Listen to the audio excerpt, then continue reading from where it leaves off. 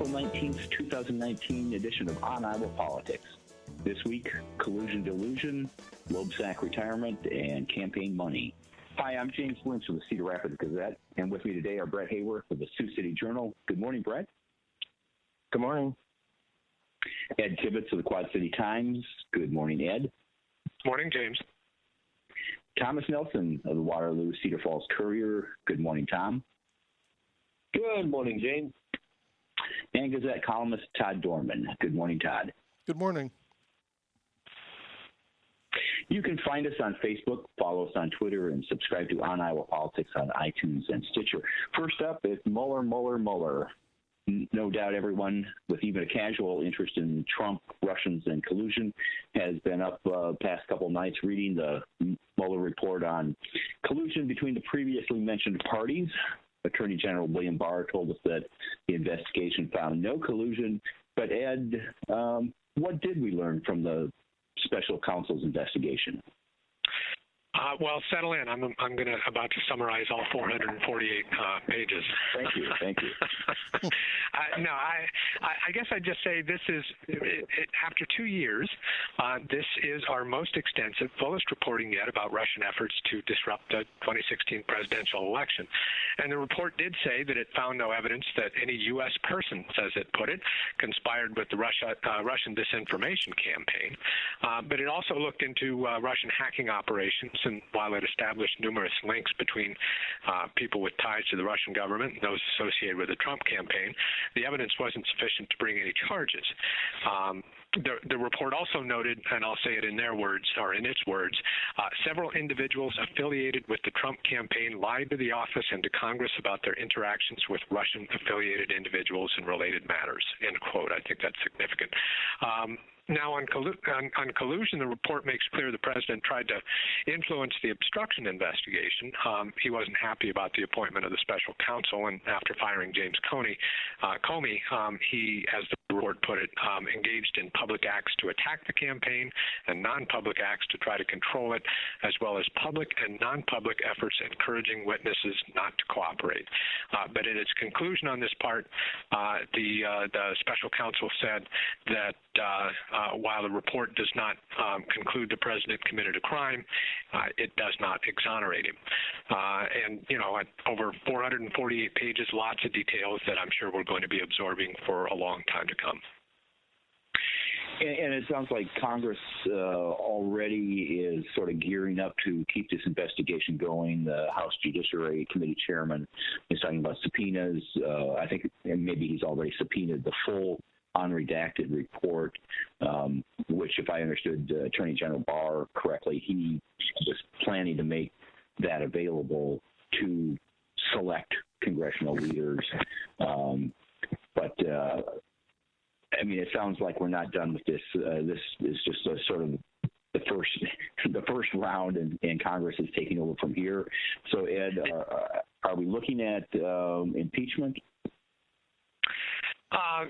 Nancy Pelosi, the House Speaker, seems to have taken that off the table because, as she says, that some Republicans would be required to go along with that, and that doesn't appear to be politically feasible.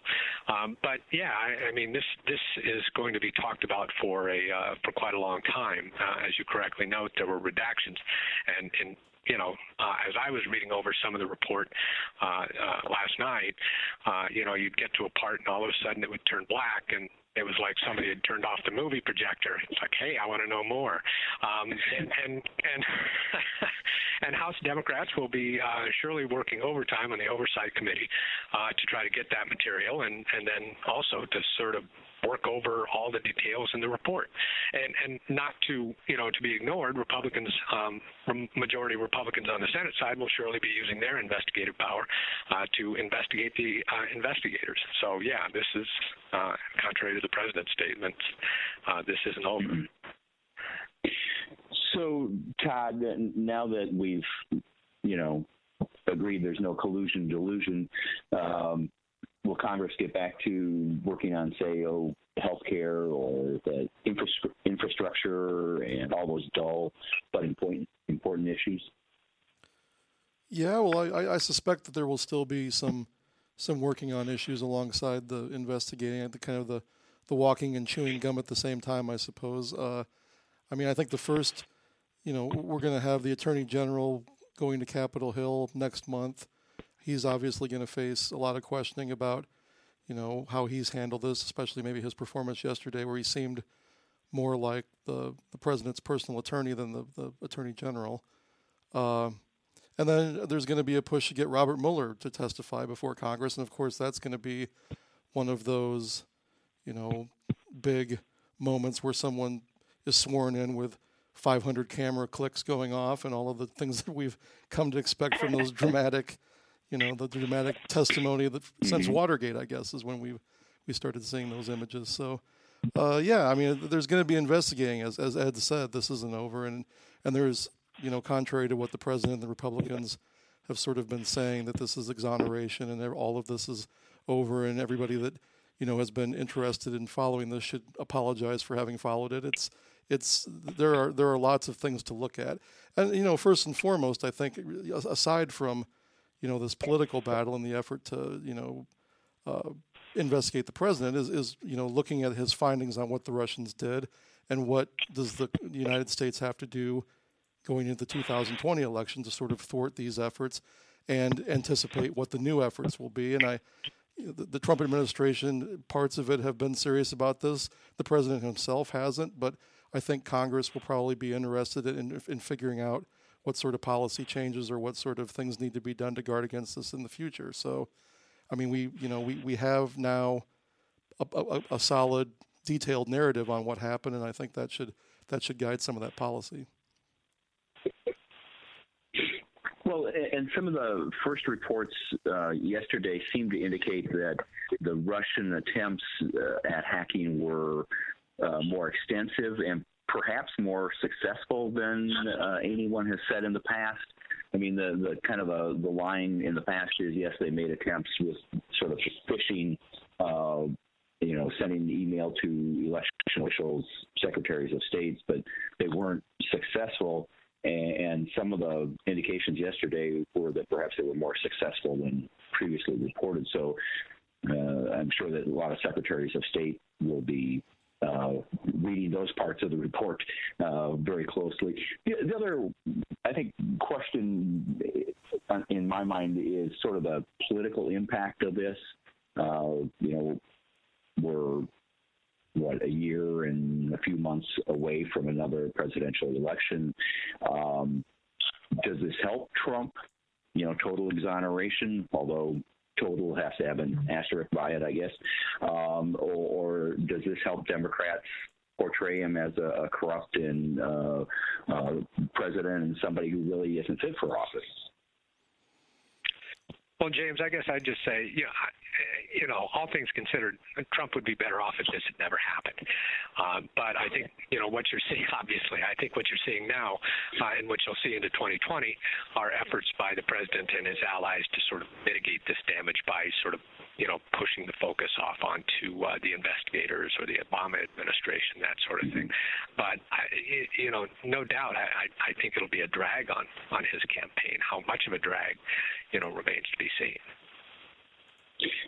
At the same time, it seems like his base will look at this and say, yeah, it was a witch hunt, and probably strengthen their resolve to, support the president and protect him from more investigation and Democratic attacks. So it just seems like it's going to make the polarized nation even more polarized on this issue. Yeah, go ahead. No, I was just going to say, yeah, I suppose if we're polarized to the 9th degree, this will polarize us to the 10th degree. We're already redlining pretty bad on that score. Well, I would say, it's not the first time a president has lied to us, but I mean, it seems like here. I don't know. Trump seems to have taken that to a new level, the lying to the public. And I mean, it's clear from the report that people lied and then changed their stories and tried to explain why they lied in the first place and why they changed their stories. So, I mean, it's going to make for some good reading, maybe not beach reading, but over the next few months. I think a lot of folks are going to be interested in kind of maybe not all 448 pages, but when you take the redactions out, it's not that long. Todd, you had something. Oh, I was going to say that. I mean, for Democrats, and we talked about the Trump supporters and the Trump base. I'm not sure what would have convinced some of his supporters that he had done something wrong, but I mean, for the other side, I mean, a lot of this stuff is now no longer just the media and its sources saying something. It's no longer anonymous sources leaking things. It's no longer just a news story that you can believe or not believe. I mean, it's an investigative report now that was done over 2 years exhaustively by real law enforcement people and lawyers with experience doing these things. So these allegations, the things that the president did, the lies that were told, they're now documented and sourced and substantiated. So I think that changes things to some extent as to, for maybe some folks in the middle who weren't sure who to believe. I mean, there's a lot more evidence that the president did the things that were reported now than perhaps they were when they were reported. James, good point. This is Brett. Yes. This is Brett. Yeah, I wanted to add that and kind of what Todd was saying, and just I guess go just slightly more. But in the era, it's just everything's fake news. I guess I want to stand up for our profession, and what the report showed out was that so much of the reporting that was derided as fake news all the way through, week after week after week was a huge amount of it was proven to be true and factual. So reporters did their work, and they were dogged, and they turned out stories that were factual in spite of all the roadblocks that were being thrown up by the administration. And I think that's notable for people to remember. Yeah, I think that's important, that the fake news turned out to be true, and the people who were using it as fake news were, I guess, the fakers here. They were the ones lying to the media, and that's a good point, Brett. Well, moving on here, it probably doesn't rank up there with the Mueller investigation report, but Representative Dave Loebsack dropped a mini bombshell a week ago when he announced that he was retiring. I don't think it came as a complete surprise. He had said he didn't plan to be a lifer in Congress, but he announced that he wouldn't seek re-election in 2020. He said he wanted to announce his plans early enough to give people interested in running to be his successor time to organize their campaigns. And Todd, before we look at who some of those successor wannabes are, how will we remember Dave Loebsack's time in Congress, or will we? Yeah, I think we'll remember. I think he was there long enough. I think we'll remember that he was there. Is there like a big Loebsack act that we can point to? This major, legislative accomplishments? Maybe not, but I think he was a steady presence in Congress. He did, he was visible in his district. He was at a lot of the public events you would go to. You would see Dave Loebsack there interacting with his constituents. He did, by all accounts, good work for those constituents. Here in Cedar Rapids, even though after redistricting he had to move to Iowa City to the second district, he had represented Cedar Rapids during the flood, and even after he wasn't representing Cedar Rapids, he did work trying to get recovery and relief funds, flood wall funds. He was active on those endeavors, and so I think he'll be remembered as someone who stuck up for veterans and low-income people in his district. I think we've all heard him tell the story of his own upbringing from sort of humble beginnings. So, I think he was a senator, or I'm sorry, not a senator. Maybe is he going to run against Grassley? Am I putting out a trial balloon here? No, I don't think so. But but I think he'll be remembered as someone who served his constituents in his district. Looked out for their issues and, worked hard to make sure that those issues got addressed. Mm-hmm. Yeah, he seems like a sort of member of Congress who, whether you agree with him or not, at least he knew how to do the job. Like you talked about, Todd, constituent service, meeting with his constituents. I'm not sure there's a fire hall in the 2nd District that he hasn't visited, but he was out, his coffee with the congressman and those sorts of things. He certainly was visible and accessible to the district. And looking ahead, it's likely going to be a lively race to succeed Loebsack. This is a district that has, appears reliably blue or Democratic, but favored Trump in the last election. So, Ed, who are some of the names being floated, at least from the Quad Cities end of the district? Are you hearing some names of people who are serious about running? Oh yeah, lots of people are interested. I mean, I think this is going to be a Donnybrook on both sides of the aisle. For the Democrats, Rita Hart, the former state senator who was on Fred Hubbell's gubernatorial ticket last year from Clinton County, she's been mentioned. There's an attorney in Davenport, Ian Russell, who's considering it. There could be others on the Democratic side from here, and surely there are Democrats from Iowa City, Johnson County area. I think you guys will probably talk about them later. From this area, though, on the Republican side, there's State Senators Robbie Smith and Chris Conoyer, who was just elected last year. They're from the Quad Cities. They could run without giving up their seats. State Senator Marionette Miller Meeks, who ran twice against Loebsack, Chris Peters, who ran against Loebsack, Marionette Miller Meeks from the Ottumwa area, Peters from the Iowa City area, also likely to give it some thought. The Kaufmans, Bobby Kaufman and his father, Jeff Kaufman. Wouldn't that be interesting to see the both of them run? Yeah. I wonder what they might say about each other in a primary contest. Please let it happen. But Jeff Kaufman heads the state GOP. He's got a lot of name recognition, been very loyal to the president. I have to say, I have no idea what he said about this, but he would be an interesting candidate. I just closed by saying, our colleague Aaron Murphy tweeted in the hours after Loebsack's announcement, can you name the least interesting congressional race in Iowa for 2020? And I think it's a darn good question. Yeah, they're going to be exciting. And you can help me with the name on this, I'm sure. There's a former Illinois congressman who lives in the 2nd District now. It's like a one-term congressman. Yeah, absolutely. I should have mentioned Bobby Schilling represented the 17th district in Illinois for 2 years from 2010 to 2012. He was defeated by Sherry Bustos in 2012, but represented the Illinois side of the Quad Cities. He actually moved to the Iowa side not too long ago, maybe a year or so, something like that. It might have been a couple of years. And I've heard that he's somebody that we should keep an eye on. So, as I say, could be a Donnybrook. Todd, the Democratic stronghold of Johnson County is going to have something to say about this race, probably the primary as well. Whose names are being floated in that area?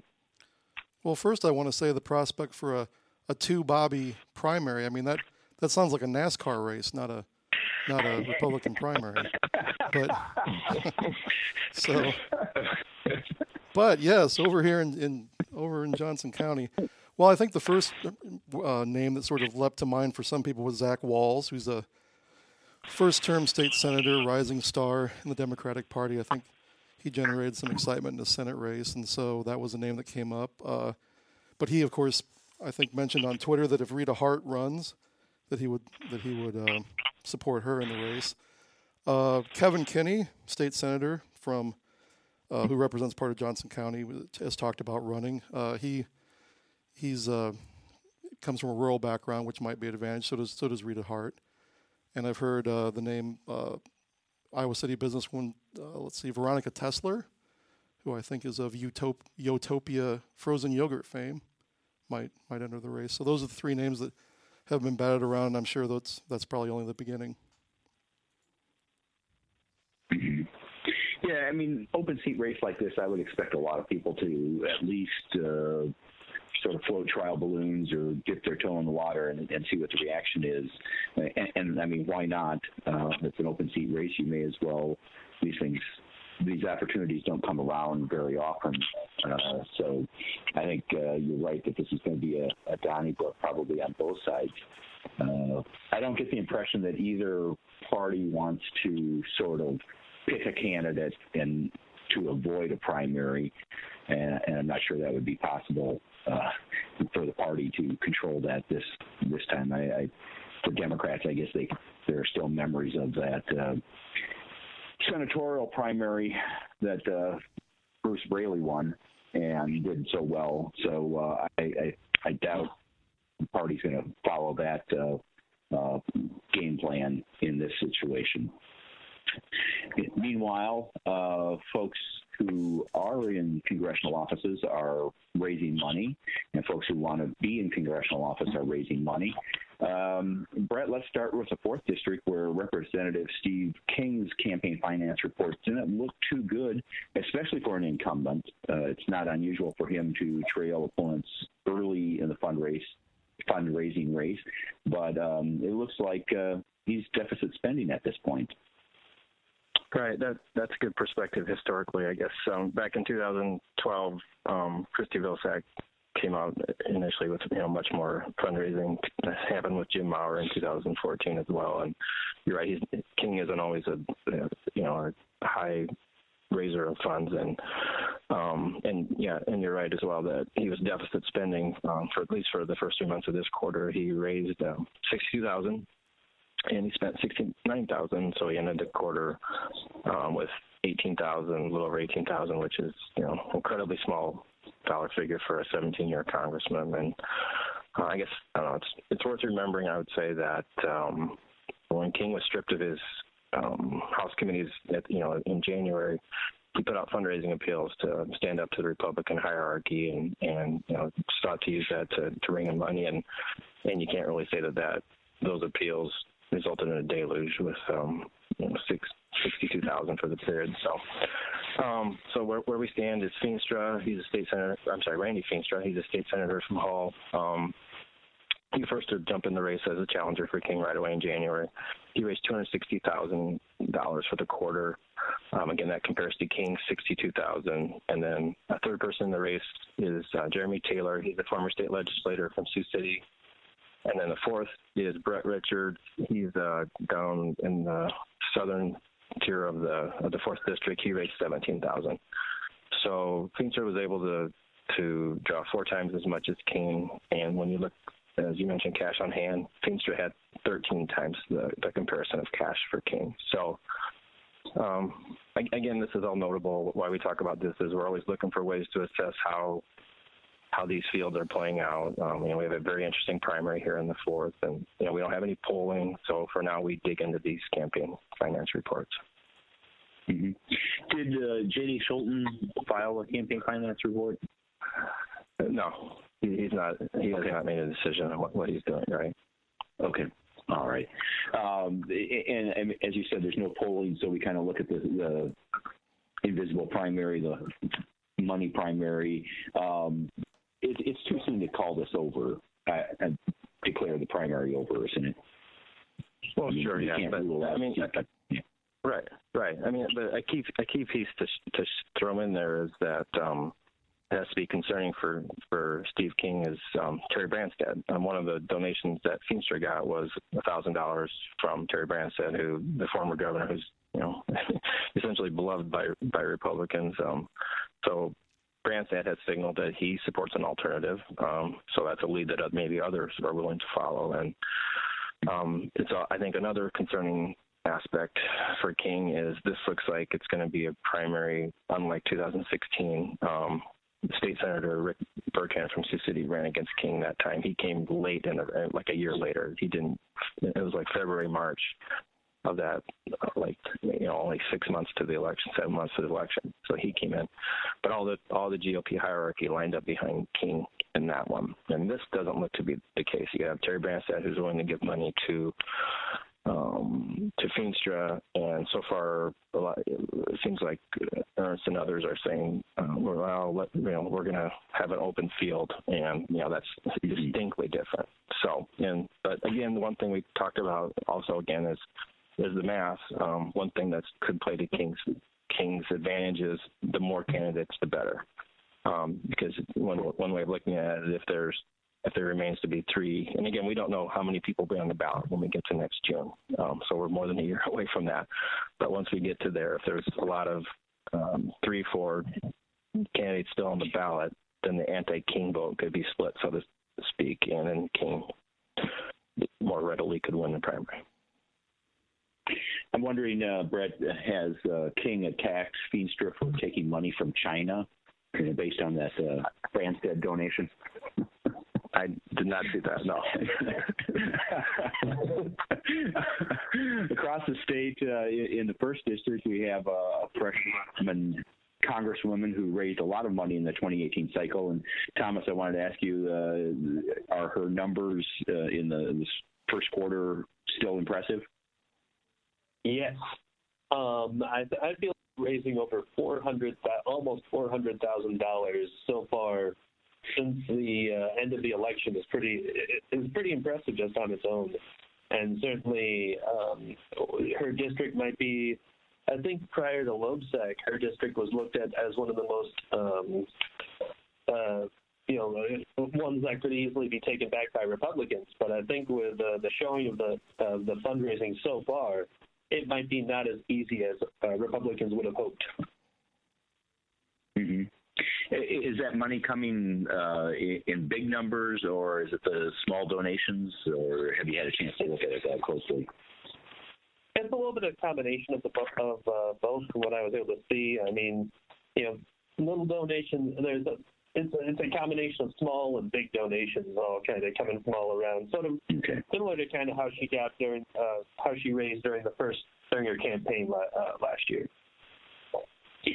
And former Congressman Rod Blum, a Republican who Finkenauer defeated, has been out talking to some Republican groups. Is he planning a comeback?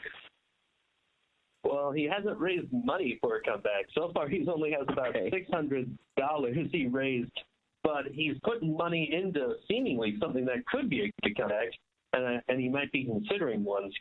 He put about $11,000 into polling, and then about $100 into advertising since 2018, and it seems as though, especially from the way that he's kind of handling his social media, that he might actually consider probably running again, or at least trying at the very least, unless he's primaried by someone. Or maybe he's just having a hard time giving it up after a couple terms in Congress. He's slow to withdraw. Yeah. And otherwise, no Republican has declared in the first and is raising money, are they? Not that I've been able to find. I haven't seen none that's come to my attention yet. No. Okay. All right. Well, I'm sure that Republicans will see this as their best opportunity, to take on a freshman Congresswoman, their best opportunity to defeat her and win back that seat. And that's something we'll talk about on a future edition of On Iowa Politics. I hope this one has been worth your time. Thanks for listening. If you like the show, tell a friend and subscribe to us on iTunes or Stitcher. Fan mail may be sent to oniowapolitics@gmail.com. And you can find us every week on the homepages of the Quad City Times, Sioux City Journal, Muscatine Journal, Mason City Globe Gazette, Waterloo, Cedar Falls Courier, and the Cedar Rapids Gazette.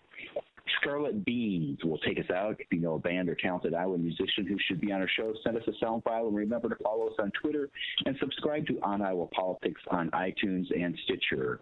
For Thomas, Ed, Brett, Todd, and our producer, Stephen, I'm James Lynch. Happy Easter. Jacob, no.